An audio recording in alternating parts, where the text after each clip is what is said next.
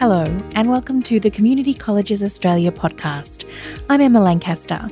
You're listening to the first episode in a 6-part series on governance and business management for not-for-profit community education providers. In this episode, we talk about the need for appropriate governance and what this governance looks like in a modern boardroom, how to recruit a diverse board and onboarding tips, as well as issues around staff members sitting on the board.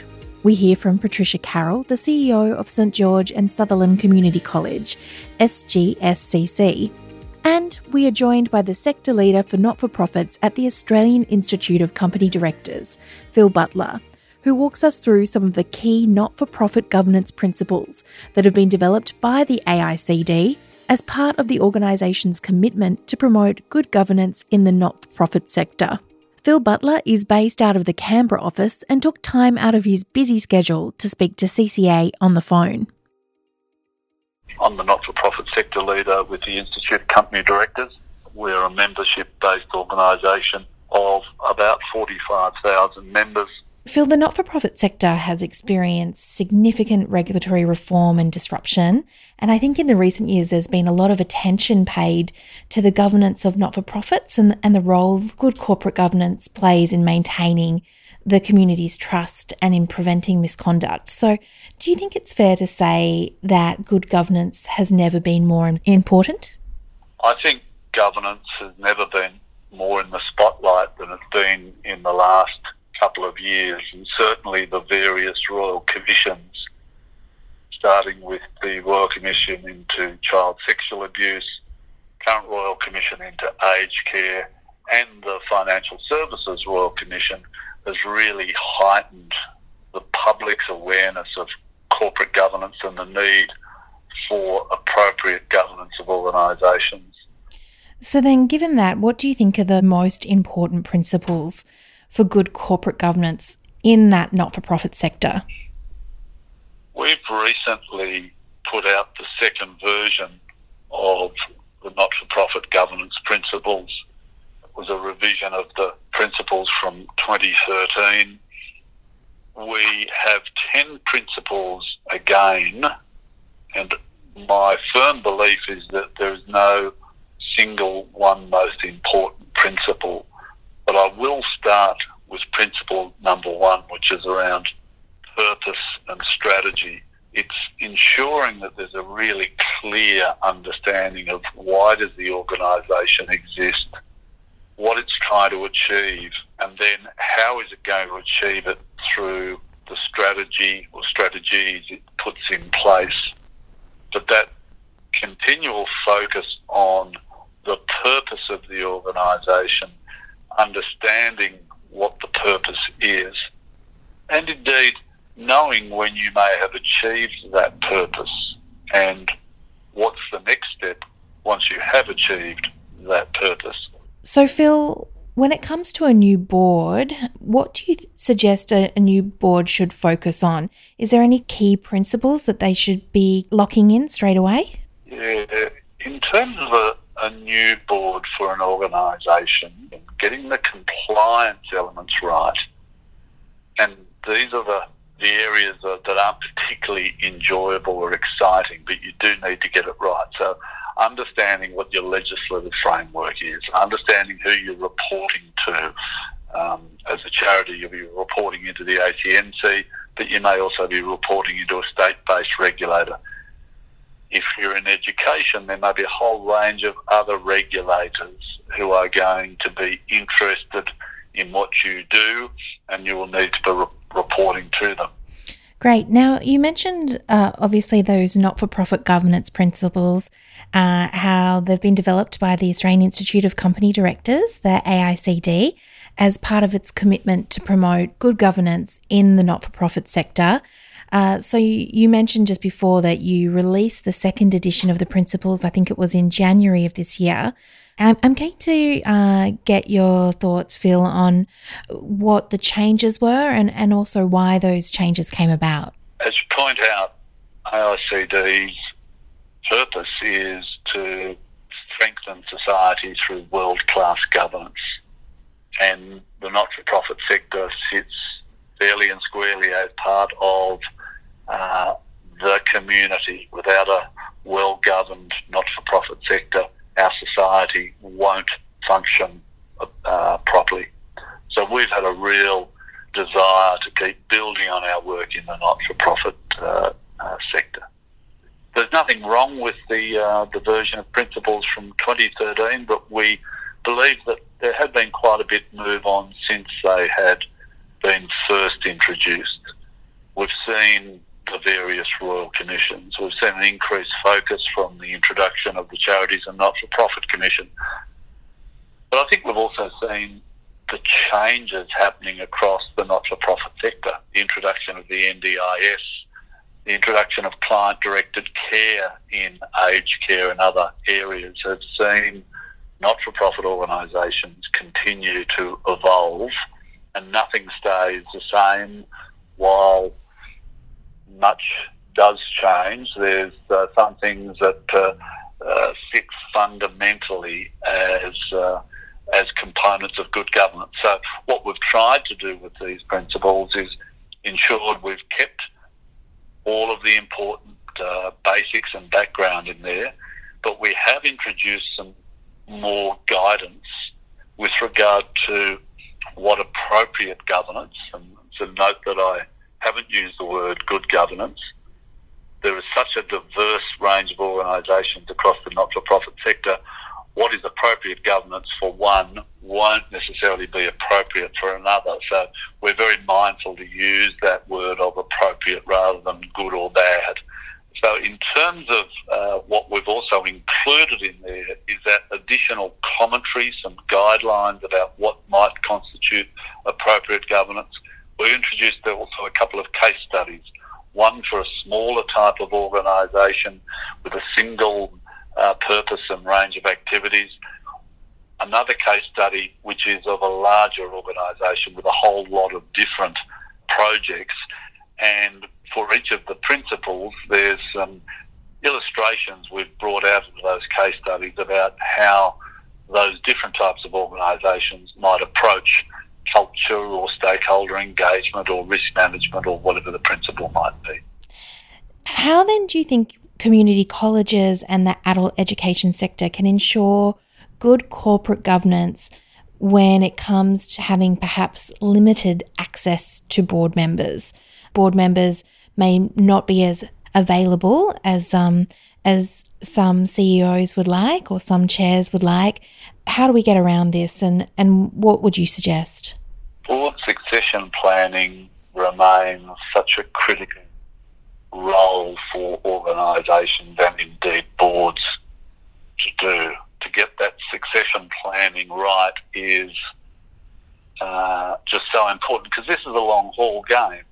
Most organisations are going to be around for many years to come, trying to achieve those really important things for our society. So my observation is making sure that your own current governance is as appropriate as it can be, so that people will be attracted to the organisation. And then it's getting a sense of, well, what are the skill sets we require for the next phase of the organisation? And be realistic about what those skill sets are. And then think about, well, where can we draw those skill sets from? And I think one of the traps that people often fall into is just going back to the same pool of potential directors each time without thinking a little bit more outside of the square about where future directors may come from. Important in that is to think about the diversity of the stakeholders and customers that are being looked after by the organisation. You know, if it's in adult education, you've probably got a very diverse group of students. How do you think that diversity can be reflected on the board? And by that I don't mean a tokenistic way. Diversity in thinking is probably the most important part that I see coming out, and one that often boards will struggle with, this real concept of diverse thinking, so that people are thinking in very, very different ways about particular issues. So I'm keen now to get your thoughts on what you think. What's your position regarding staff sitting on boards? How do you feel about that? Yeah, I've got to be really careful with this answer because what I think is that where possible to keep separate the board and executive roles is a better outcome. The reason I said I needed to be careful, because of course at AICD, so my organisation, our CEO does sit on the board. He's the managing director as well as being the CEO. And our organisation has done very well over the years using that model. But my preference is that in fact you have those as separate roles, that you have the board who hires the CEO. The CEO probably attends most of the board meeting, apart from, there might be some very small sections that are done in camera, but the CEO does not sit on the board itself. And what are the reasons for this, or what are some of the arguments as to why that's best practice? My observation is that one of the great challenges that not-for-profits face is this delineation between governance and management. And this, I think, is more difficult than often in for-profit organisations. That it comes back a little bit to the passion that people bring to not-for-profits. My observation is often that the not-for-profit sector is very fortunate that it has people with a great deal of passion that they bring to the organisation. But that's also one of its downsides, that passion can also lead to some decision-making that's not as good.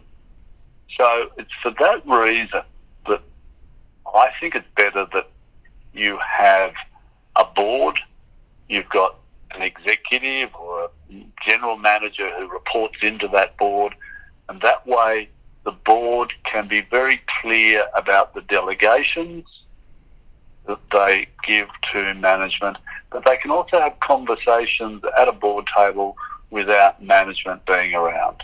So I think there is a real value there in that clear delineation between board and management, and it makes that easier to manage at a board level. That was Phil Butler, the sector leader for not-for-profits at the Australian Institute of Company Directors. Now we're going to hear from Patricia Carroll, who has extensive experience in the adult education sector.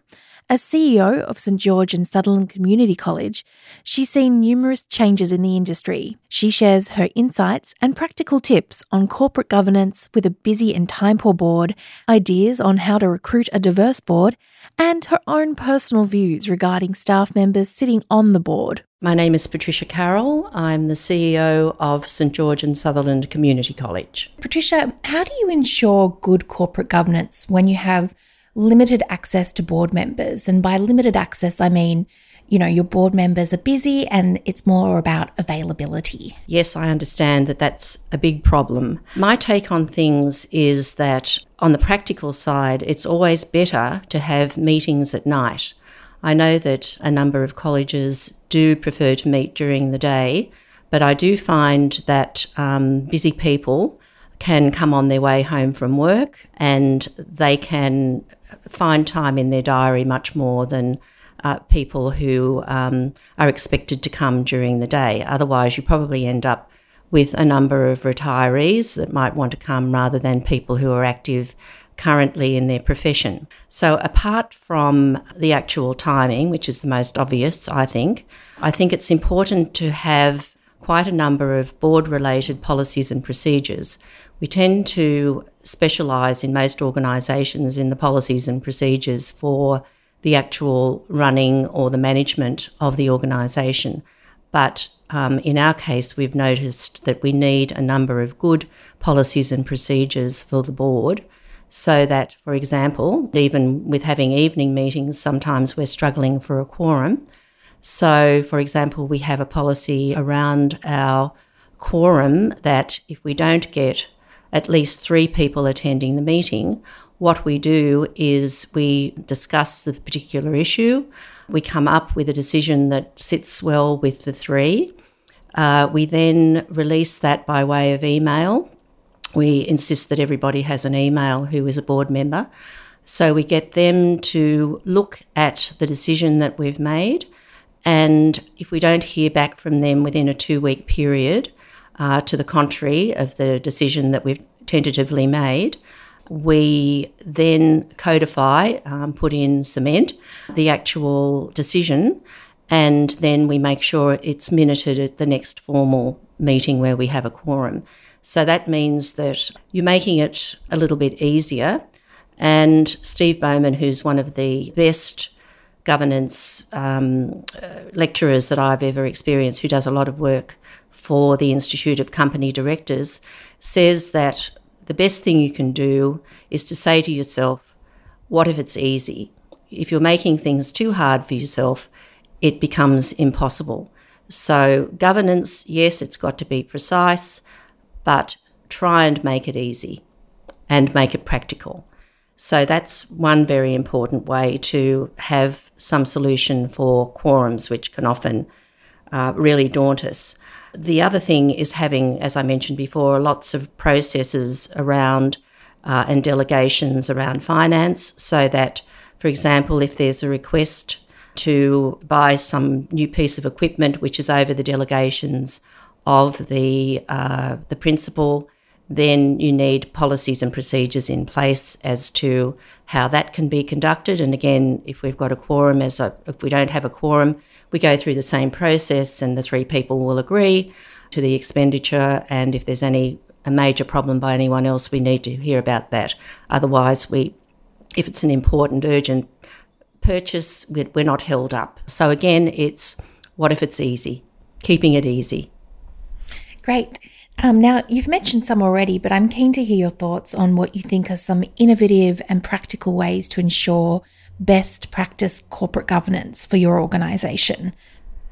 This is where I become a little controversial, probably too early in the podcast, but I have attended lots of corporate governance training over the years, and the most sound, apart from Steve Bowman, was conducted by Sally Saunders from the UTS. I'm not sure if she's still there.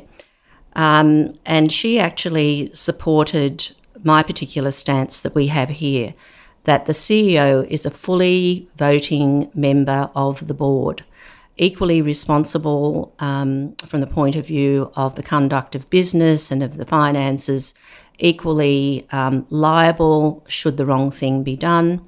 And I think that's probably the best insurance that board members can have. If my neck is on the chopping block, if I make the wrong decisions or don't do the right thing, then I'm as liable as they are. And I think it's a very wrong thing to ask willing people to come in and take responsibility fiscally if the CEO is not also fiscally responsible. So it's more of probably a corporate governance model than a not-for-profit model, but I do think, especially when we don't always have access to board members and their decisions, I think this is the best insurance that we can give to our board that things are being conducted correctly. That's currently out of step with what most organisations are doing. So what's the argument for the way they're doing it now? I think the argument is that, well, we're only small organisations in many respects, and we wouldn't get people working in regions if they were going to be fiscally responsible.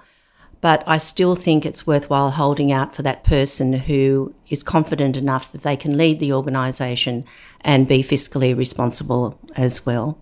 And sooner or later, everybody could be sued for negligence. So you may as well, have your CEO already taking part and making sure that the board is fully informed and that the individual CEO is confident in what's happening when the board is not around to watch. So speaking of who it is that actually sits on boards and who you get to sit on your board, I'm keen to hear your thoughts on staff sitting on the board. Do you have examples of when it's worked, perhaps when it's not worked?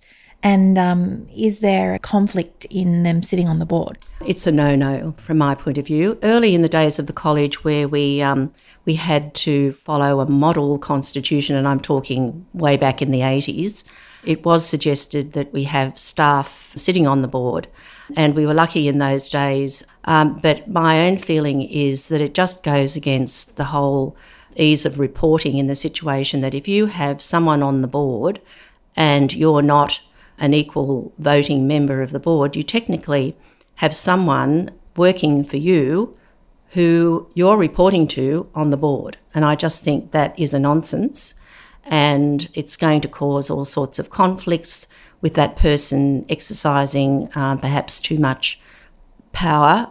These sorts of things are just going to create a level of trouble that isn't required. Now, how then do you ensure you're recruiting the best people for your board? It's not anything other than a normal recruitment in the sense that what I've found to be really helpful over the years, except if someone comes across my desk or my experience, if I'm on a board and I see someone who's wonderful, for example, from the council. We have over the years had some wonderful people because I've been on different advisory boards for the councils in the area. I've seen some very passionate people and I thought they'd work really well on the board, and they've been kind enough to come on.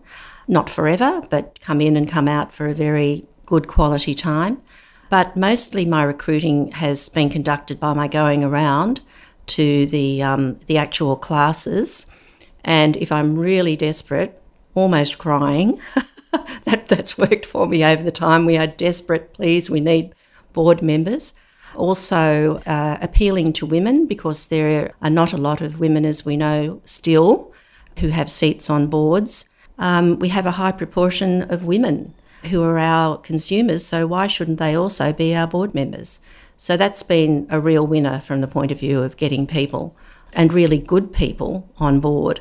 And we've had parents of our people with disabilities who come for our courses and activities, and they've made wonderful, passionate board members. We've given them a little bit of training on the financial side of things, and they've just been absolute winners on the board. So, and I think it's one of the reasons why we've been a dynamic organisation, because we have stakeholders as prominent board members. You spoke about the great female representation that you have on your board. I'm keen to hear your thoughts on how you ensure you're attracting diversity to your board. So obviously female representation is one aspect of that. What else are you doing? Because we, especially on the northern end of our endeavours, we have a high migrant population, so we try to make sure that we've got some people with diverse language backgrounds. We usually ask when people apply, we don't automatically take people because they put their hand up when I come round to the class. We ask them to submit a brief CV, and in the background we've already established that we would like to have a diversity of age groups. We've actually had a couple of university students over the years who've really relished the experience of being a board member, before they've even finished their studies. So to have some young people, some older people, some retired people. We've had ex-company secretaries, we've had ex-CEOs, we've had mothers at home who relish an opportunity to use any corporate experience they might have let lie for a while. So we always try and make sure that we've got, generational, gender and ethnicity diversity. That was Patricia Carroll from St George and Sutherland Community College.